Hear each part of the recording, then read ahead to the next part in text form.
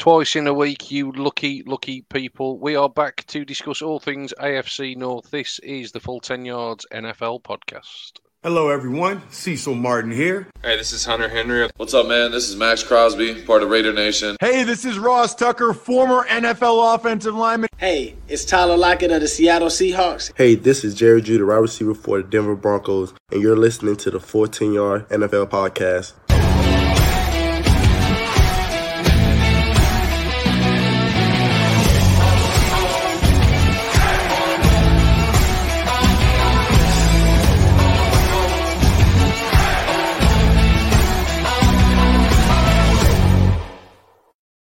Yes, boys, it's a sure sign that football is returning as we are working overtime. Second podcast of the week. Hope you enjoyed the NFC North preview from earlier.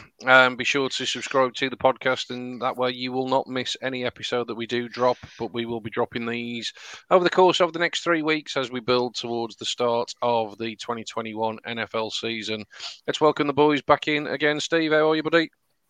I'm doing very well, thank you. 2 podcasts in a week? God, you can tell the season's around the corner, can't you? Oh, no, mate. Just like a good London bus, mate. Don't do one for ages and then 2 come along at once. So just like a good old London bus. Josh, how are you, buddy? Yeah, not too bad, mate. It feels like it's only been 5 minutes since we finished recording the first one. Don't give away the secrets, Joshua. Don't give away the secrets, my friend. Let's move straight into it, fellas, then, and let's talk AFC North this time. And let's start with the team that won the AFC North last year. The Pittsburgh Steelers ended with a 12-4 record. Obviously got off to a fantastic 11-0 start, and it kind of fell apart from there. But as we know, perennial playoff performers always had a decent record, it seems like, under Mike Tomlin. So then, probably plenty of reasons still for optimism. But Steve, how do you see the Pittsburgh Steelers in 2021? Well, the Steelers were one of the most deceiving teams in the NFL last year. They went on that 11-0 start, and everyone had them penciled in as the Super Bowl favourites to start with because they went on that 11-0 start. And actually, when you did a bit of digging around, their schedule was relatively weak, and a lot of things fell into place. I mean, give them their due. It's difficult to win a game in the NFL, let alone 11 in a row. So they obviously did something right. But from there on, from week 13 on, it all went downhill.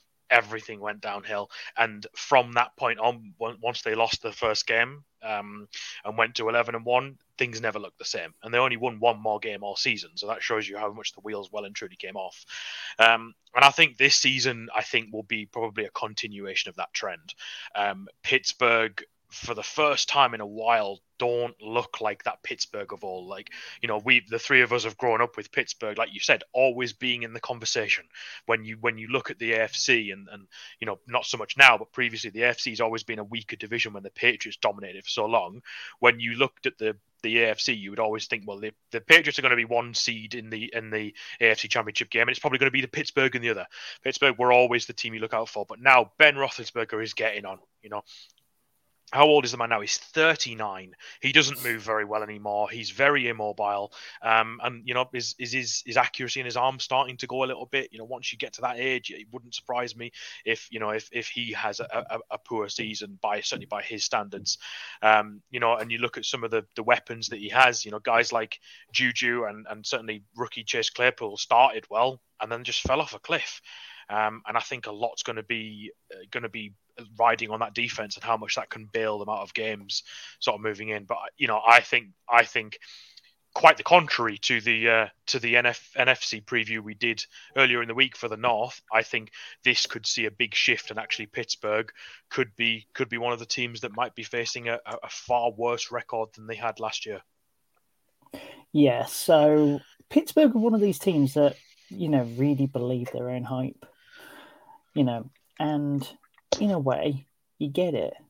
But they beat the Titans, they beat the Ravens twice. They were, that 11-0, yeah, their schedule was easy, but it wasn't bargain basement easy. They still had to overcome some serious challenges. But it was almost night and day. It's almost as if they started believing their hype, and immediately, that's it. Because believing the hype's not the Pittsburgh way. We've always been told that Pittsburgh's about being disciplined, staying sensible, do your job. It's very Patriots-like. You know, they're the Patriots without really being the Patriots, and in fact, probably doing it for a lot longer than them as well. So to see them suddenly snap, and then all of a sudden the problems come out the woodwork, probably all the problems which other teams experienced, but they hadn't until that point. And then you see some of the teams that they lost to. I mean, losing to the Bengals with their third string quarterback, I think it was. I mean, there's no words. A playoff team shouldn't have done that. But yeah, staying as objective as possible. It's it finally looks like it's time that the Pittsburgh Steelers takes their foot off the gas and does a bit of a rebuild, and it does come in line with Big Ben finally losing some of his giganticness. And it shows you as well, doesn't it, how form and sort of momentum is a thing in the NFL. You know, that once that 11-0 record went, they were just on a downward spiral for such a long time. And you almost think, well, is it better than to go 0-5 and then go 11-0 because you take that momentum into the playoffs? You know, and I just don't think they're going to start that well this year. You know, you look at their schedule, they start at Buffalo, you know, one of the favourites for the AFC this year. That's such a tough game to open it up. You know, then they've got games against Las Vegas and Cincinnati, so they could easily turn it around. But then, you know, back away, another tough trip to Lambeau against Green Bay. You know, they're you know, I just think that Big Ben might have a year much like Drew Brees just did, and you know, and just sort of go out knowing that he's hit his limit, his time is done in the NFL, and fair play to him, he's had a hell of a career. You know, he's played in the NFL for as long as he has, but I think this is the end of that Pittsburgh sort of dynasty. Do you want to call it that? Of franchise of Big Ben being the face of it, and I think they could certainly have a new quarterback next year. Yeah, it'll be interesting. I think the thing for me that was the sort of obvious weakness for the Steelers last year was the offensive line. You look at the moves that have been made this year in terms of the off-season, it doesn't bode well, does it? You know, Marquise Pouncey retiring, David DeCastro. I don't know if he's officially retired yet, but he's certainly been released, and everybody expects a retirement. If it hasn't already happened, will be forthcoming. Matt Feiler, Andre Villanueva, you know, both played significant amount of time in the tackle positions last year, and they've both departed also. So you kind of just think to yourself who he's actually going to be protecting Big Ben. And as you say, you know, he once seemed almost impossible to bring down, even if somebody got to him. But like you say, age certainly, you know, not on his side. He's never moved well, let's be honest. That's not his strength. But like I say, he's always had a decent offensive line in front of him. And because of the sheer size of the man, he's just always been a difficult man to bring to the ground. But, you know, bringing the likes of Zach Banner, Trey Turner onto the offensive line, you know, lots of things need to click there for Pittsburgh to sort of be in anything like a decent position. Let's have a look then at a couple of players in particular to sort of look out for, potentially from positive and negative points of view, players that need to up the game, but certainly some players that we can look forward to from a neutral perspective. Josh, take us through a couple of your selections, mate. Yeah, so the one to look out for, I think, and this is very much looking at a change of scheme for Pittsburgh in recent years, Najee Harris, the rookie pickup. Let's face it, Pittsburgh needs to go to the ground a lot more. That was something of which was brought up quite a lot through the season, and especially as we talk now about Big Ben being a lot more fragile, you know, you need to be able to rely on the run game a lot more, because Roethlisberger was throwing it, you know, 60, 70 times in some games. You know, it's not sustainable, particularly for a man of that age. So, you know, you need a running back that they can rely on, and Harris is definitely that. I think Harris could end up being a bit like a bit like Ezekiel Elliott in Dallas. I think he could hit the ground with a lot of carries early on, and I think to make up for Roethlisberger's dwindling sort of ability and ability, which is, you look at that wide receiver room, and you can't say they've got bad wide receivers. That they're certainly not dreadful, and if Roethlisberger's going to start struggling, they're going to hit the ground a lot more. And I think Harris is I don't know if it's good to give a rookie all of the carries immediately, and they don't really have another They don't really have running the back. depth, do they? Yeah, they don't really have the depth to share it around, so they're not going to go for like a twin sort of approach like some teams do. So yeah, I think he's going to get a lot of carries early. So yeah, we certainly want to watch. I mean, I think even if you just shave off a third of the throws that he's making, because that's what it came down to, and he admitted it himself, it came down to fatiguing his arm because he was throwing it way too much. You're throwing it 50, 60 times a game for 17, 18 games. Have fun. Good luck. You've got a 38-year-old arm.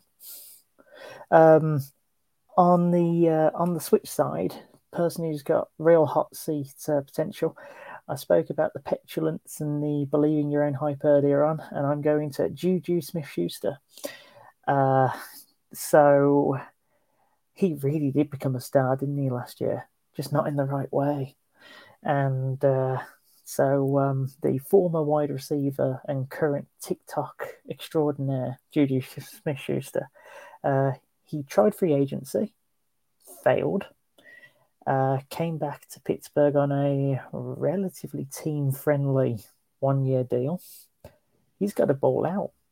He has got to absolutely ball out and bail out Big Ben. Oh, God, that's a good headline. Wish I'd use that in the guide now.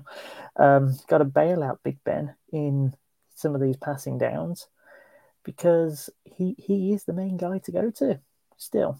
You've got Chase Claypool there, for example, and a couple of others, but Smith-Schuster's probably still your number one wide receiver.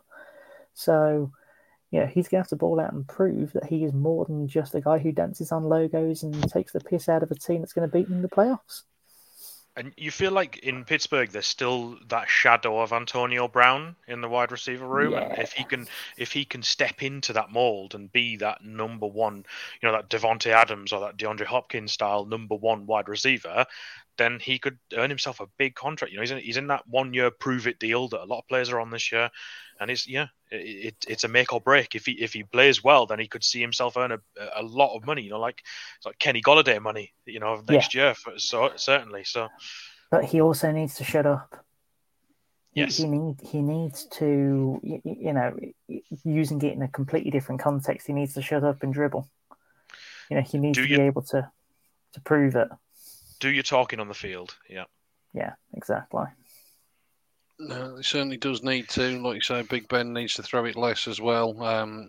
I worry a little bit for Najee Harris just based on what I said about the offensive line. I need to see what that offensive line actually does when it's on the field. To be honest with you, I can really make too many judgments. But 68 times Big Ben threw in the wild card defeat. 68 times. Then that's not a sustainable way for Pittsburgh to win. Like I say, certainly not with Ben in his 39th year. Let's move on, fellas, then around the division. The team that finished second after a 5-game winning streak to close out the regular season at the back end of last season is the Baltimore Ravens. Let's face it, they have been arch rivals with Pittsburgh, it seems, for this division for basically the entire, certainly the last 5 or 6 years. Cincinnati was sort of sniffing in and around it for a short period of time, but it certainly seems to have been either Baltimore or Pittsburgh recently. Most people probably tipped up Baltimore pre-season last time around. Most people probably think Baltimore will finish above Pittsburgh again this time around, I would probably suggest. But Steve, how do you see it for Baltimore coming off an 11-5 season last time? Yeah, I think Baltimore's stock is still pretty high. I mean, they went into the season last year 5-1 up to the bye week, and that's a pretty good record considering their only loss was to a Kansas City team that eventually went to the ball game. So they started well, and they just had that period of losses. They lost 4-5 after their bye week. It's never good to lose after coming off a bye week. So they need to improve, and they need to get Jackson throwing the ball more. I know that a lot of people talk about, is Lamar Jackson really a throwing quarterback, or is he, is he just there for his elusiveness and his ability to evade pressures and create plays with his feet, which is obviously a great trait to have, and that's fantastic. But you look at their schedule for the 2021 season, and it doesn't get easy very quickly. They start at Las Vegas, but then they instantly play Kansas City after that. And if they go 1-1 going at Detroit, and I know we've just discussed how awful Detroit are, but if you go into that sort of tough battle against a team that's just struggling, if you slip up, which we've seen teams do in the past, if you start the season 1-2 and you're supposed to be an AFC favorite, that's not a good look. It's not a good look at all. So a lot is going to be said of Baltimore. I think they never quite get there, and I don't know. I don't really know what the missing piece is, because obviously they've got the quarterback nailed down now. They've got reliable receivers in the form of Brown and certainly tight ends and Mark Andrews, as we discussed a couple of weeks back. And they've got a good running back room as well. They carry the ball well. Not only does Jackson carry the ball well, but Dobbins and Gus Edwards, they certainly carry the ball well. So they're in a really, really tough division, and it'll be interesting to see how they get out of it. The Ravens carry the ball well. Shock. I feel like it's the only thing they do. No, but no, I think that you're right. It's definitely more of a case of elevating the passing game, because the good teams know how to defend against the Ravens. That's the thing. They might be high-scoring games, but they know how to get the 2 or 3 stops. That will be important. And that is that is basically how you beat the Ravens. You get the stops that you need, and then you take advantage of it, and then you go ahead. Lamar Jackson's got a terrible record going behind. If you go behind by 10 points, he doesn't get back from it much. I think he's only won 1 game where they've gone behind by 10 points. It's not a massive cross-section of games, but, it's something. It's a trait. So, yeah, you've got that, which I feel is very important. And, it is about the passing game, because, teams are just stacking the box. And you stack the box and you mark Mark Andrews out the game. Then all of a sudden you're relying on your wide receivers getting open. So they do need to share that out. One thing which I will say before we move on, just about Baltimore's season last year, it was low-key messed up last year. The Ravens had a lot of COVID issues. They had to have their game against the Steelers rearranged 3 times, I think it was. There was a few other issues. And then as soon as that hit, they really felt the repercussions of rescheduled games. And, Lamar Jackson obviously had a bout of it, and he had a bout of something else against the Browns, for example. And, I just don't feel like it was the most harmonious time for the Ravens. So that's probably why you saw them tail off towards the end of the year. But no, I feel like they're still going to be a top team this year. I'm thinking something along the line of 12-13 wins this year, almost easy. I think that even though they've got KC first, you're probably looking 9-1 before they hit into anything. And one thing we almost haven't even mentioned with Baltimore, because the talk is always about Lamar Jackson, is their defense. Their defense is something else, and that defense bails them out of. Not bails them out, but certainly wins them games a lot. They have got an incredibly good defense, and they're difficult to throw against. That secondary is excellent, and their linebackers, Elger Fort, Patrick Queen. They've got some really talented players in that backfield. So if the offense can get rolling a bit more, like you said, create that passing game and get it going, I agree. I could see Baltimore winning 13, maybe 14 games. They're certainly capable of doing it. And Lamar Jackson's in a sort of a year where he's got to prove him. He's seen guys like like Josh Allen and others have contracts put in front of them with these astonishing numbers. This is his prove it year. If you want that contract, take us to the Super Bowl. He's still getting that contract. Yeah, definitely going to be interesting to see whether this transition to more of an expected aerial attack does work. I think I've been quite vocal in the past. I think it seems to be something that the front office are pretty set on doing. I think whenever the Ravens go away from what works best for them, they tend to suffer. I've always just been of the mindset of, keep doing what works for you until somebody else can prove that they can stop it. Nobody seemingly can stop them from running the ball. Obviously no surprise to see them leading the league last year, first in terms of yards per game at 192 rushing yards per game last year, which is just phenomenal when you think about it. Particularly when it's pretty much a three-headed attack last year. It's not like they've got one completely dominant player. It's, effectively a scheme design, isn't it? Like you said, Gus Edwards and J.K. Dobbins still there. Obviously, Mark Ingram gone now, but he had his share of carries last year. So really interesting to see how that transition happens. The end of the schedule is really where we're going to sort of find out how serious the Ravens are, I think, for the postseason. After week 11, they get Pittsburgh twice, Cleveland twice. They get Green Bay and LA Rams as well in that sort of 7-week stretch. So that's going to really sort of separate whether they are genuine Super Bowl contenders or not. They can't afford to, in my opinion, lose the sort of 3 or 4 games in the middle of the season that they did last year. I can't see them ending the season with another 5 or 6 game win streak with that schedule on tap for them. But let's talk about a few individual players then, Josh, for the Ravens to look out for. Who've you penciled in for these? Yeah, so the main one to look out for, I think, if we're not talking about quarterbacks, because obviously that would be the easy the easy way out for this one. But Marquise Brown, I think, is in line for a real make it or break it sort of season. But I feel like he'll do well. Just to give you his stat line last year. 58 receptions for 769 yards and 8 touchdowns. Do you know who else had 58 receptions last year? Mark Andrews. You're giving your main wideout the same amount of receptions as your tight end. So I feel like that needs to change. And Marquise Brown probably wants the challenge. He probably wants the challenge and he wants to step up to it. In which case, let's see it. Because that stat line for your number one wideout, concerning really, but it's not his fault. So let's see how he does with that. I think there was times last season, wasn't there, where he was actually vocally frustrated at how much they weren't throwing to him.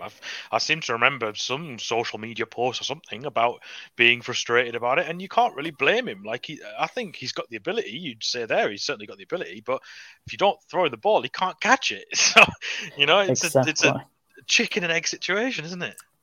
Like I said 5 minutes ago, my eye gets drawn to Andrews before it gets drawn to Brown. How is that possible? How is that possible when you're looking at the pass game that your eye gets drawn to your tight end before it gets drawn to your main wideout? But and then that leads me on to my guy on the hot seat. And for a second pod in a row, I'm going to cheat a little bit and pick a coach. Greg Roman. Passing game's got to happen. Come on, Greg. It's got to happen. Personally, from a Homer perspective, I hope it doesn't happen. But for Baltimore and for them to get to the next level, the passing game needs to work. You need to get Lamar comfortable with passing the ball and not constantly cheating and using his legs. Oh, sorry. That was a little subjective. Yeah, it's like I say, I'm going to sound like a broken record, but I keep coming back to it. For me, Greg Roman's job is just to get the offense ticking, and if the offense gets ticking by running the ball, then so be it.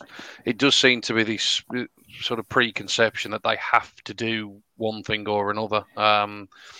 Interested with your selection of Marquise Brown. I think, he, if anything, potentially sees his targets eaten into this year with Sammy Watkins and obviously the pickup of Rashad Bateman in the draft. It may actually benefit Brown to play a little bit more from the slot as opposed to on the outside. He's not the biggest guy sort of from a physical perspective, so maybe being in the slot will, utilise his quickness, in and out of his routes a little bit more, potentially.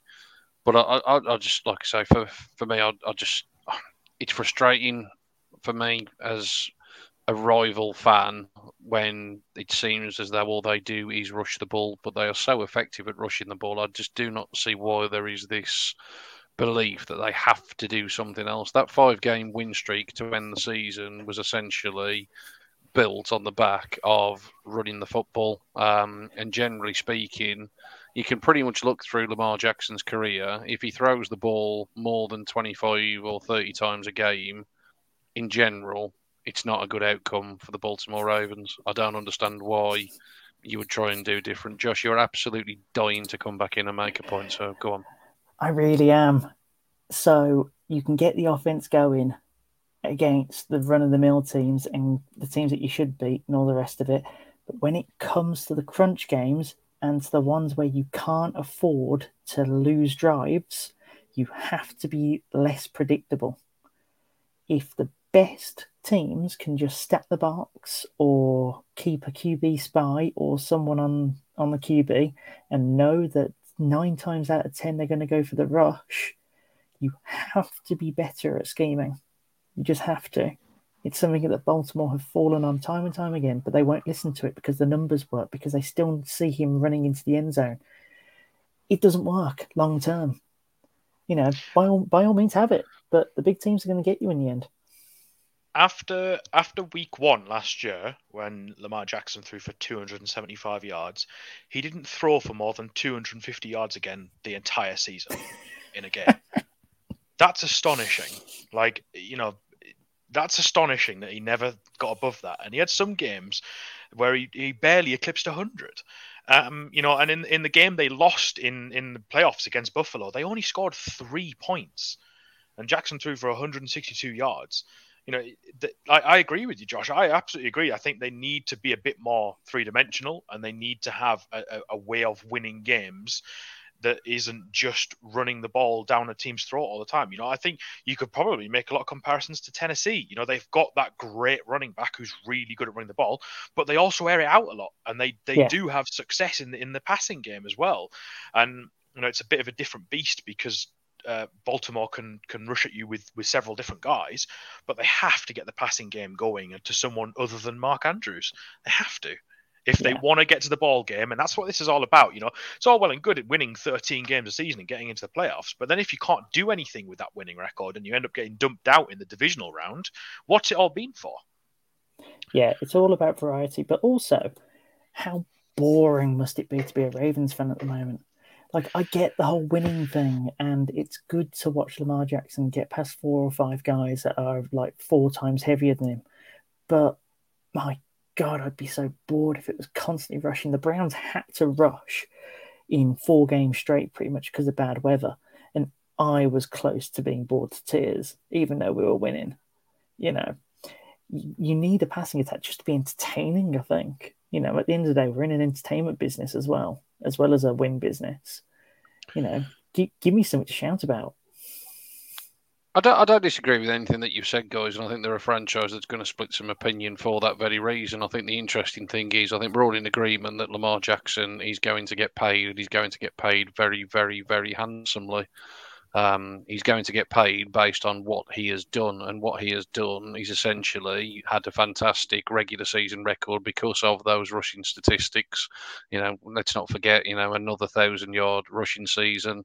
And this is why, like I say, he's a player that splits opinion. If you just sort of go down the line of, well, really, he's a running back playing the quarterback position, you just get accused of being quite naive.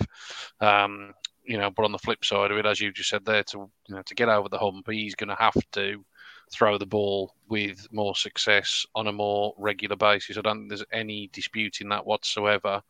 But as I said, if you just look back at the games that the Ravens have lost when Lamar Jackson has been playing, just take the 3 that he was involved in last year. He threw 28 passes in a loss against Pittsburgh. He threw 34 passes in a loss, and he threw 29 passes in a loss.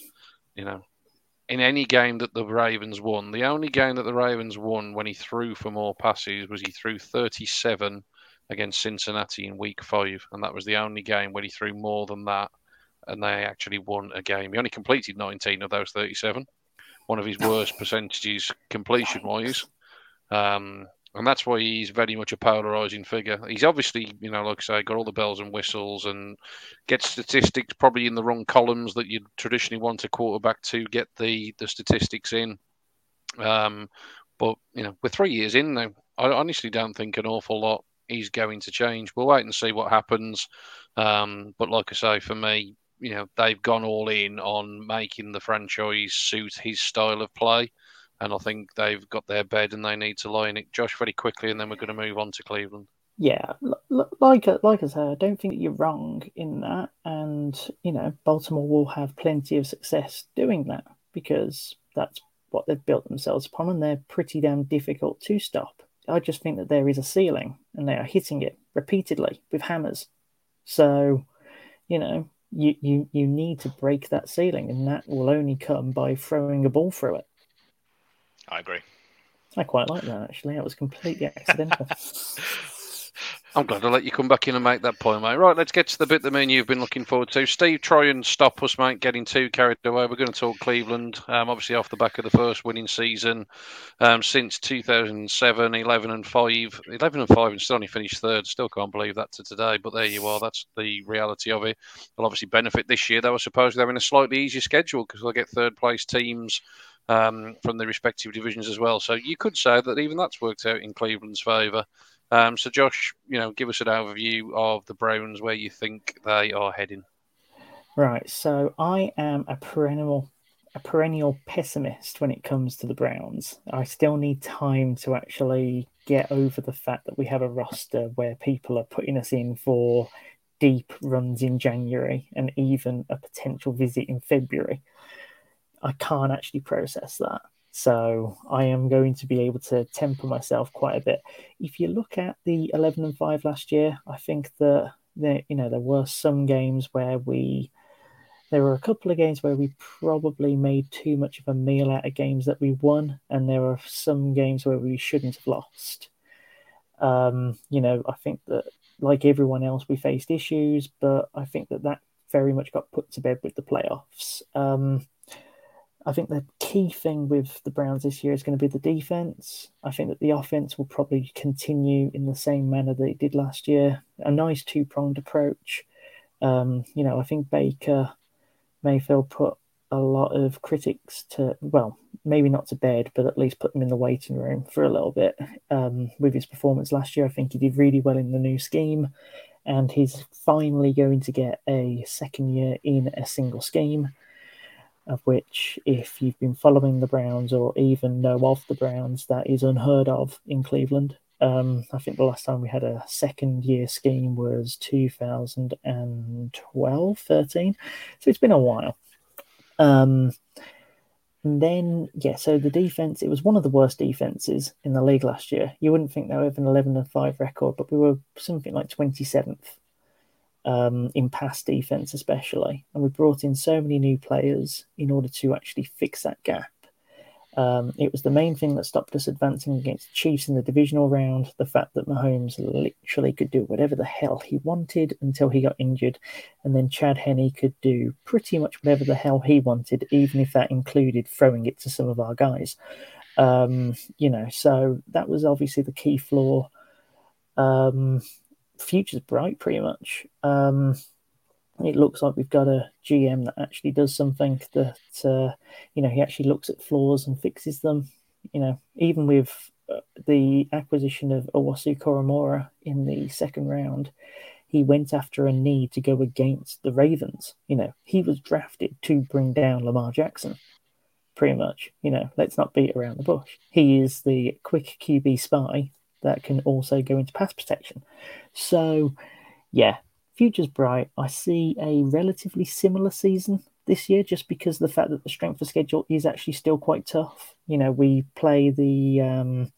I keep saying we. I'm sorry. I am a homer at heart. It's the AFC West and the NFC North, so it's still relatively difficult.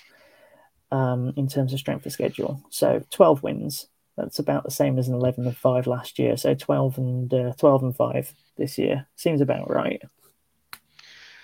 I'm the neutral in this one, as we all know, and I can't help but look at Cleveland this year and think this is it. Like, this is the year that you have to go out and prove. I'm not saying this is the year they do it.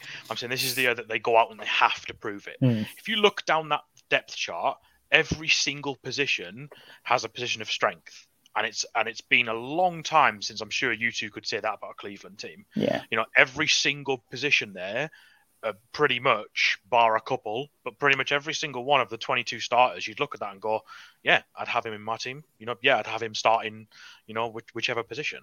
And you've got people like Odell Beckham Jr. coming back. Greedy Williams. Was it Greedy Williams or was it Grant Delpit that was out? Greedy Williams was out. Both were out. Both were out injured as well. Got them coming back from the famous LSU DBU as they call themselves. So you've got that strength of the roster, and I think my only concern with Cleveland, to look at it from a purely objective perspective, is have you got enough in the quarterback to get you over the hump of the games that are going to come when it matters? You look at the likes of, say, for example, Kansas City. Kansas City have enough strength in their quarterback because he will go out and win them games. He will single-handedly win them a game of football. Can Baker Mayfield do that? I don't know. And that's what would concern me as a Browns fan.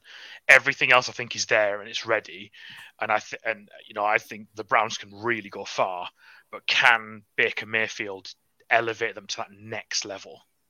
Yeah, he had the chance, for example, in that drive right towards the end of the game against the Chiefs last year, and I imagine that's just been playing on his mind on repeat all summer.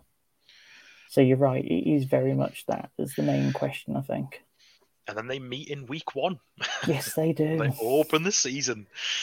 Oh, not the best time to play the Chiefs. Sean, seeing as you're the one that's actually got the players for this one, give us a player that you like to for us to highlight, and then one that's on the hot seat. Yeah, so I'm going to go a little bit left field with the selection for Cleveland, probably because I've got a bit more knowledge at the back end of the depth chart, being a fellow homer and a guy that's been lighting it up throughout training camp, potentially could be elevating himself into significant snaps at the wide receiver position. He's Donovan Peoples-Jones, picked in the 6th round of the 2020 draft. Saw some limited opportunities in his rookie season. Only had 14 receptions, but turned that into 304 yards to go with 2 touchdowns. And the 2 touchdowns were 2 of the Browns' bigger touchdowns of the year through the air. The longest pass of the season, the 75-yarder on the road to Tennessee, when he was actually the only wide receiver running a route on that particular play. And the game winner against the Bengals in the backwards and forwards game that ended 37-34. He caught the winner with a few seconds remaining. Flashed, like I say, plenty of potential during his rookie campaign, and everything that is coming out of the press and the media seems to be that he's, quote unquote, turning heads at training camp. We've seen plenty of people turn heads before, and it hasn't necessarily turned into anything when the regular season action comes around. But I think there's every chance that the Browns need to think about moving on from at least one of OBJ and Jarvis Landry next year.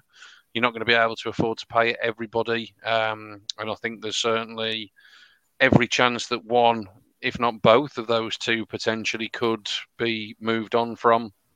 Obviously interested to see OBJ back after his injury last year. Obviously, again, things are looking quite positive on that front. But like I say, a bit of a left field selection and a name that maybe not many would have heard of. But like I say, Donovan Peoples-Jones potentially want to keep an eye out on. Yeah, one thing definitely about Donovan Peoples-Jones as well is that he seems to be the guy that Baker can trust in the clutch.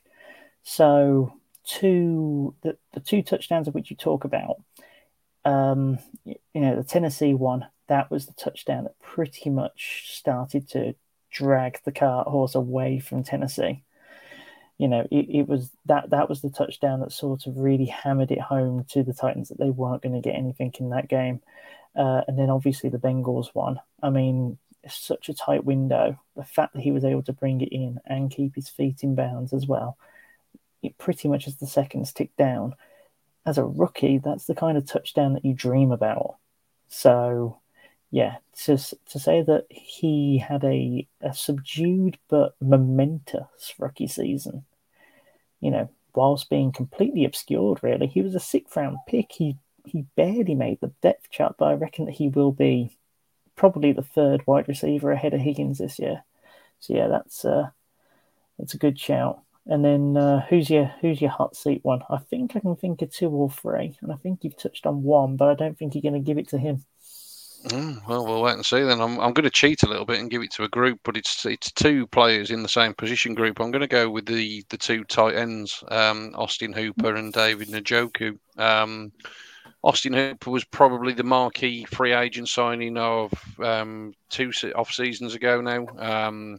Paid a lot of money. Hasn't necessarily turned that into an awful lot on the field. 55 receptions for 497 yards and 5 touchdowns.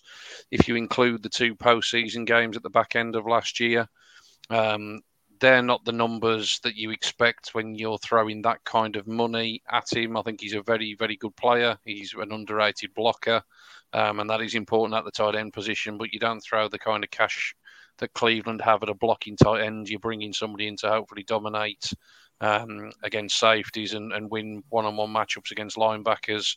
So Hooper is one that I think needs to improve. The other one in that group is David Njoku, who he seems to have a core set of support within a group of Browns fans that seem to think that because he's this young athletic player that he should automatically therefore be on the field for every snap and he should be utilised more often. We're now into the 4th year of David Njoku's career. He's played 49 career games, so we're into his 5th year. So far in his career, he's only amassed 112 receptions for 1,279 yards, 11 touchdowns over that 4-year span. To put it into context, Travis Kelce's numbers for last season were more than those. Now, I know Travis Kelce's a far superior player, but the way that some people talk about David Njoku, it's almost as though he could and potentially should be sort of being talked around in that kind of company. For me, he's never really, done it.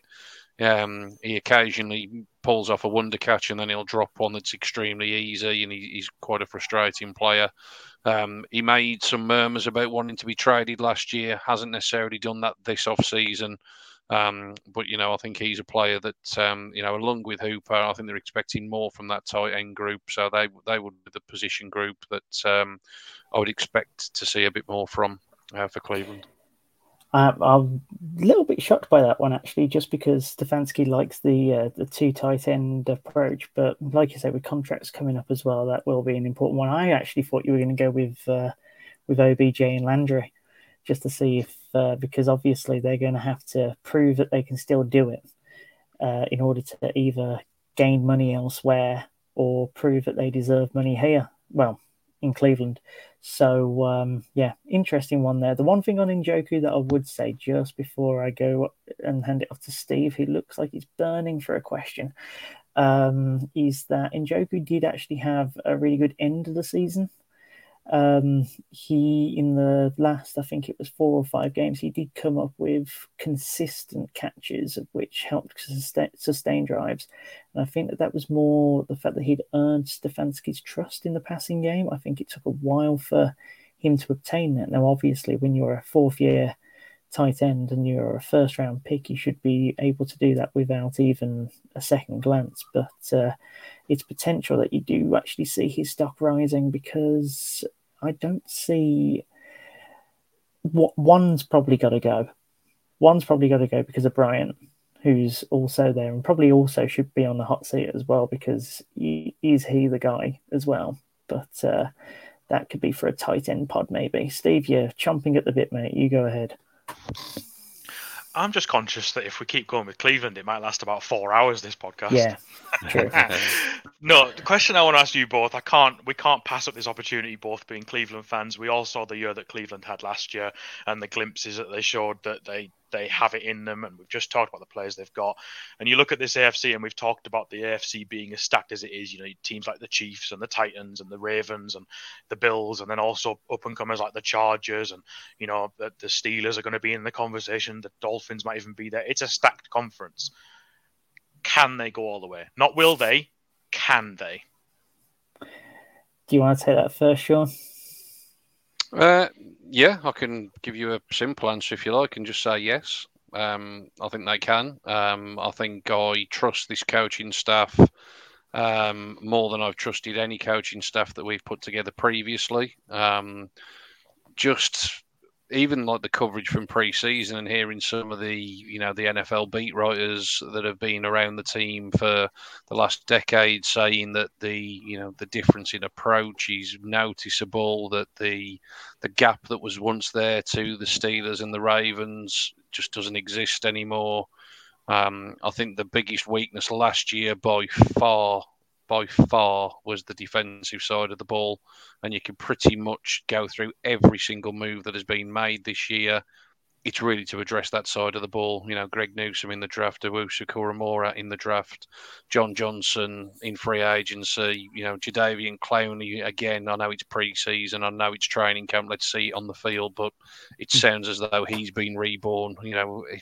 It seems as though our offensive line are having real difficulty containing Clowney and Myles Garrett, and if our offensive line is the number one ranked offensive line from last year, then that obviously bodes well moving into the season. So, yes, I think they can. Do I think they will? Yeah, why not? Josh? See, this is why I wanted you to come in first with your eternal optimism before I just sort of put the brakes on just a little bit. Can they? Well, put it this way. In terms of the can they, I think they should have this year. This last season, I think that they should have beaten Kansas City when Henne went into the game. I personally think that the Browns would have beaten the Bills in the conference game, and I think that they would have taken, they'd at least taken Tampa to blows. Tampa, whilst they have got a great team and they're returning everybody, they lost to some average teams last year. So, it was more than plausible that if you stuck the Browns in against the Bills and then the Bucks, that they could have done it. So to answer that one, yes, I think they can. As to whether they will, one thing which I'll recommend to anybody listening to this, it's a 30 for 30 from ESPN called Believeland. And it is a really interesting documentary about just like Cleveland sports history and about how it's a city that is almost built on nearly but not quite. It goes through, the drive of which was the famous one with Denver, Red Right 88 against the Raiders, etc., etc. So I can just see that something in the back of my brain is just telling me that there's something there. And I can't shake it. Just the pessimist in me. Let's see if they can handle that pressure. Yeah, not long to wait now. And like you say, certainly probably the highlight of week one in that late window, isn't it? The rematch from last year's divisional round. Let's move on then to the final team in the division in terms of last year's standings. And that is, of course, the Cincinnati Bengals. Finished last year with a 4-11-1 record. I do wish they'd get rid of ties in the NFL. Can we just have like a field goal penalty shootout or something? I hate a tie in the NFL, but that's a whole different story. That was against Philadelphia as well. It was painful. It was indeed 4-11-1, which takes Zach Taylor's record in 2 years to 6-25-1. So I can probably preempt who somebody may have picked to be on the hot seat, but we'll wait and see when we get to that little section. But Josh, let's come to you just to give us a bit of an overview on the Cincinnati Bengals. Seemingly, for my money, a team that have made a fairly decent set of moves in the off-season, although some of them have probably raised a few eyebrows as well. Yeah, so for anyone that was listening through to the draft coverage, I consistently raise eyebrows at the fact that the Bengals decided not to boost their O-line straight away and did seem to lose out quite a bit in terms of those stakes. They've brought in Riley Reef, for example, but I do think that there's still holes there. And then you hear a lot about training camp where Joe Burrow is having some mental issues when it comes to feeling confident in the pocket. I don't think that's all the injury. I think that that's the fact that his pocket is disintegrating because surely there's some PTSD there. How many hits did he take last season? Was it over under 1,000? Because that's how it must have felt to him. I think that Cincinnati have made good moves. They've got a really nice squad. In terms of the offense, it's actually quite sexy. In terms of the weapons that they've got now, I just don't think they're going to protect Burrow enough for him to feel comfortable to make the plays he's going to need to play. Everyone's looking at Burrow versus Chase, but Burrow and Chase. Burrow versus Chase, that would be interesting. But, I don't think that we're going to be able to see a lot of it because the pocket's going to disintegrate too much.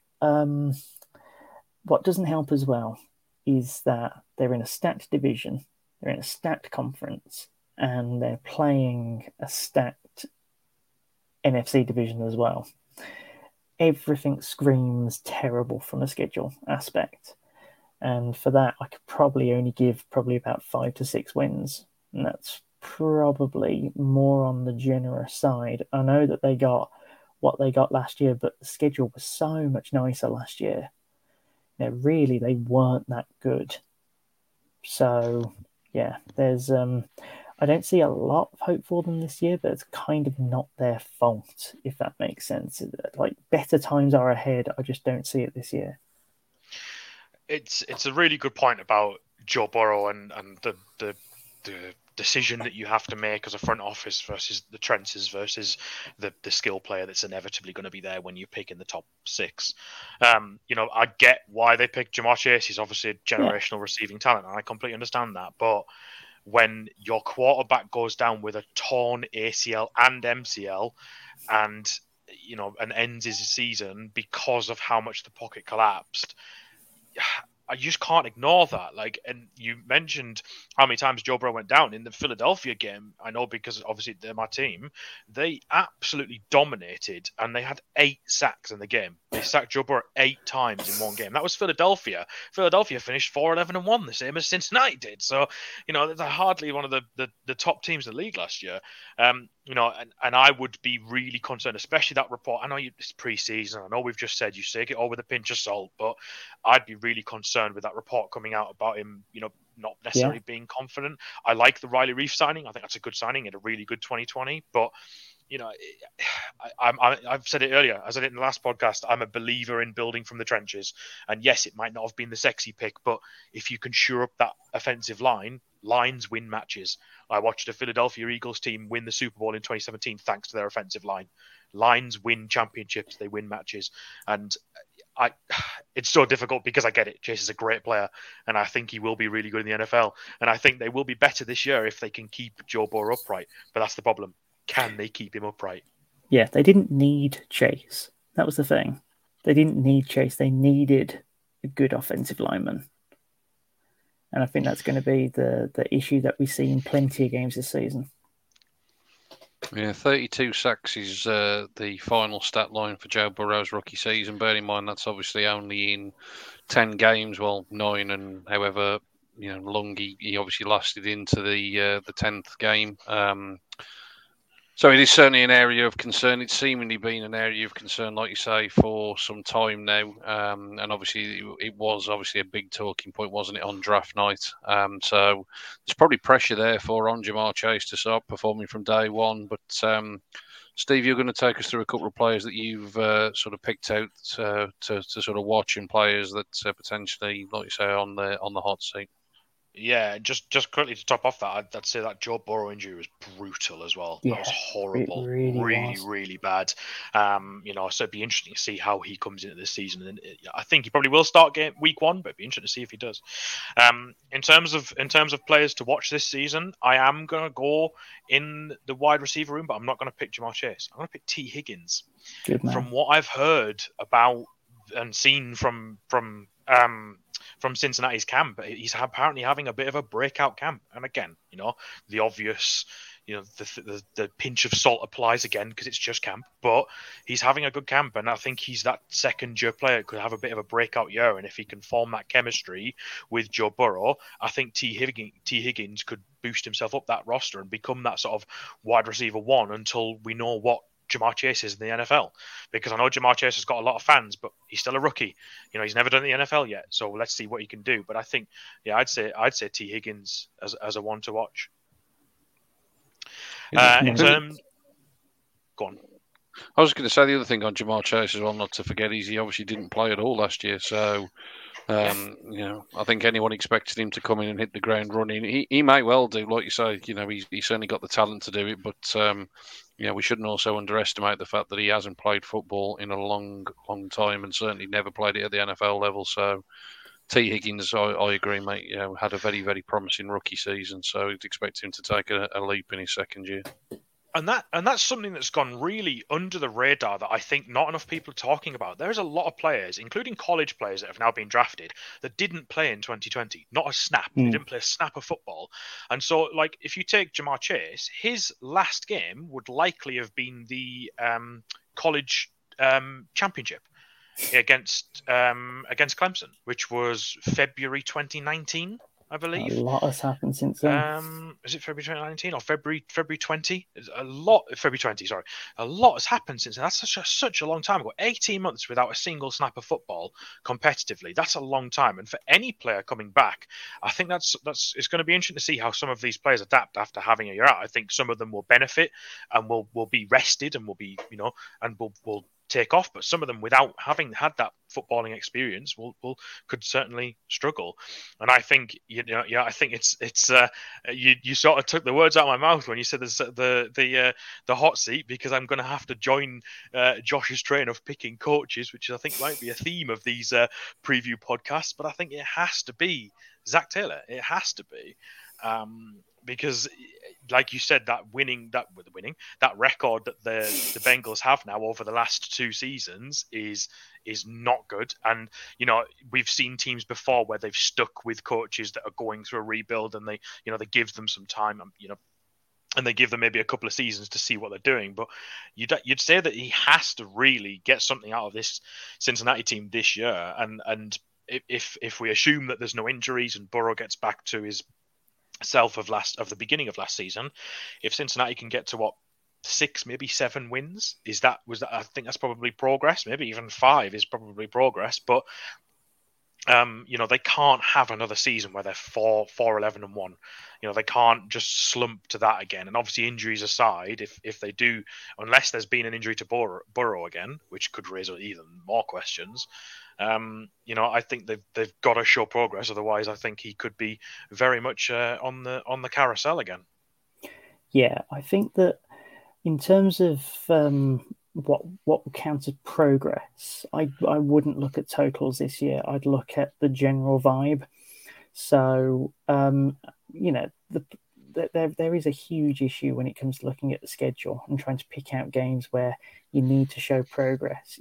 But at the very least, beat Jacksonville, beat Detroit.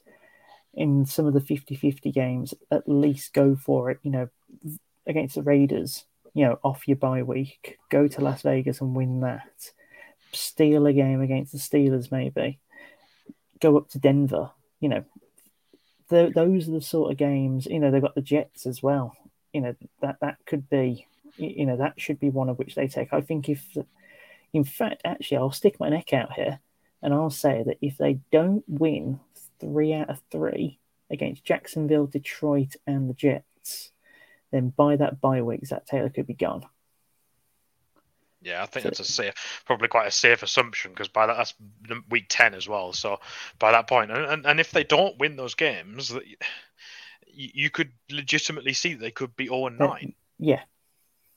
And they're obviously in a difficult position because the AFC North is arguably probably the toughest conference at the moment for a team to be bad in. And I'm not saying that the Bengals are particularly bad. They've got some good players, but they're going to struggle against Cleveland in both games. They're going to struggle against Baltimore in both games. And, we've just spoken about the Steelers. You never count them out. So if they go 0-6 divisionally, that's going to be really tough to pick up any more wins from there. Yeah, you've got to win the games that you must win, and you've got to at least be competitive in those that you're, within 3.5 points in the spread. Yeah. Probably moves us on seamlessly, boys, as we're talking about the win totals for the Bengals, then to round the pod off in terms of finishing positions in the division, in terms of our predictions. So just a reminder in terms of what it was last year. 12-4 Steelers first, 11-5 Ravens second, 11-5 Cleveland third, and 4-11-1 the Bengals fourth. So, Josh, let's start with you this time. Which order do you see them finishing in this time around? Right, so I have Cleveland and Baltimore both on 12, and it will be entirely dependent on how they want to go about their head-to-heads as to who ends up claiming the top spot there. Pittsburgh at 7.5, outside of the playoff chat. I know that in our last podcast we said that 7.5 could get you in, but it's not going to be the case in the AFC. I think you're going to need at least 9, maybe 10 to be in the conversation there. And then Cincinnati, 5 wins. You're probably looking at, top 10 draft pick. Cleveland, Baltimore both win a playoff game at least. I could easily see one of them in the title game. Could see one of them in the Super Bowl. Don't want to think about that too much because I'll cry. But, it is what it is. Steve?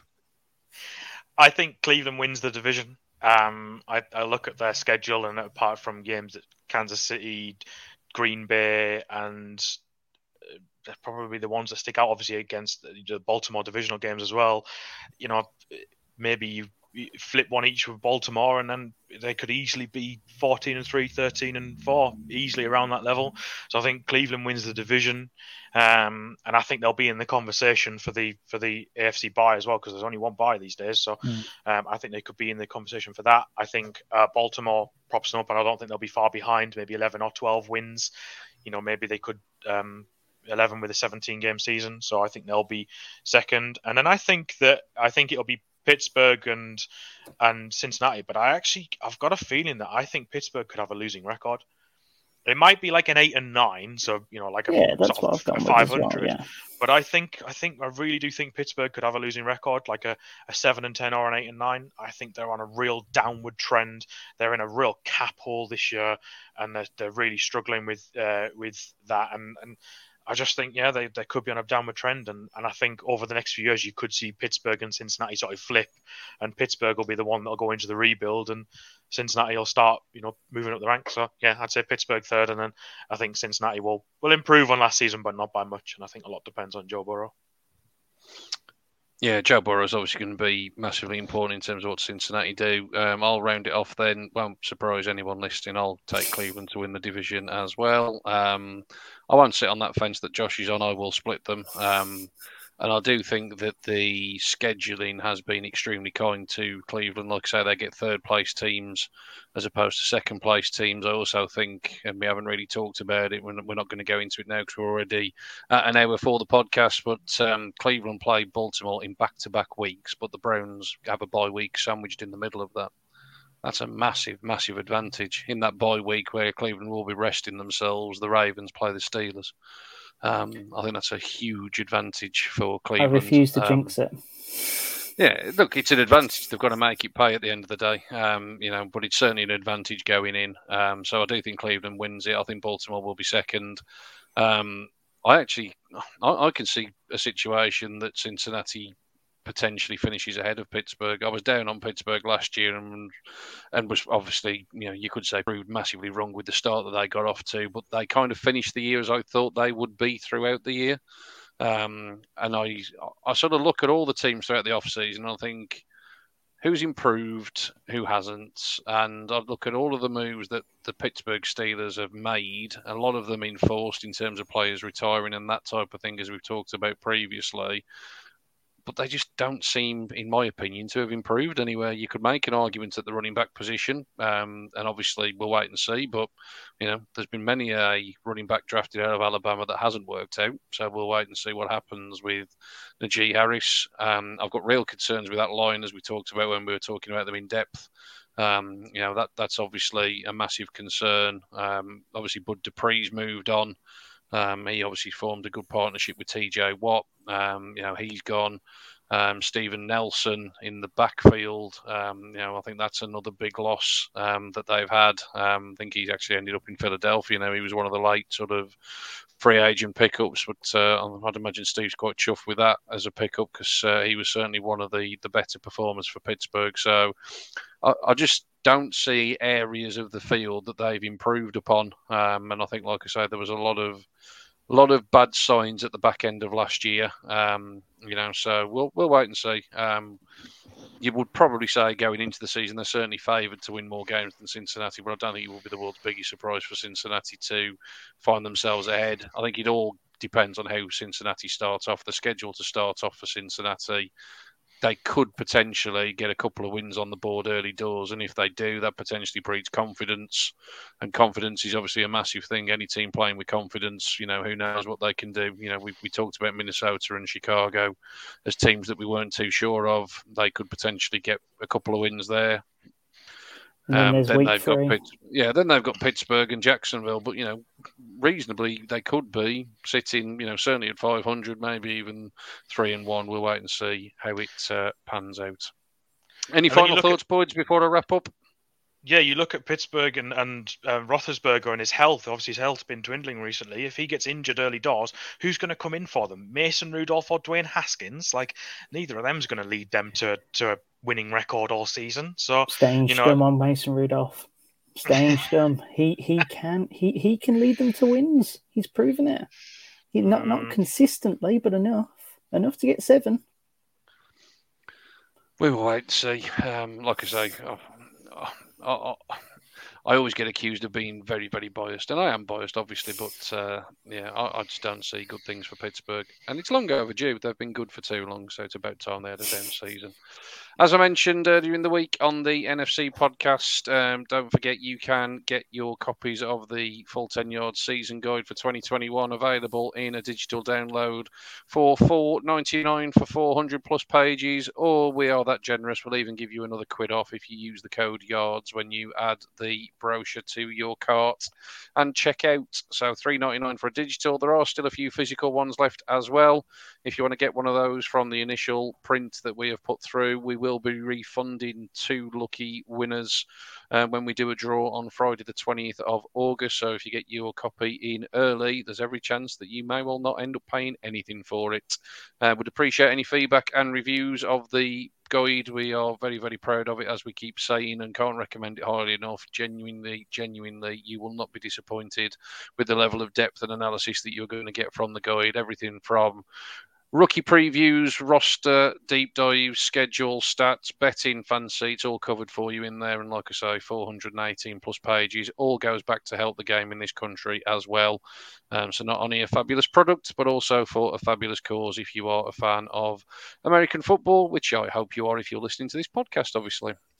Me and the boys will be back next week now. I think that's enough overtime for 1 week, fellas. We'll be back next week, though. We'll be looking at the East, so Steve will get to be the homer as we look at the NFC East and the AFC East, where we'll see whether the newly paid Josh Allen can continue leading Buffalo's resurgence. But until that time, fellas, it's been a pleasure, as it always is. Look forward to speaking to you soon, and everybody else, make sure you subscribe to All Things Full 10 Yards. We will catch you very, very soon.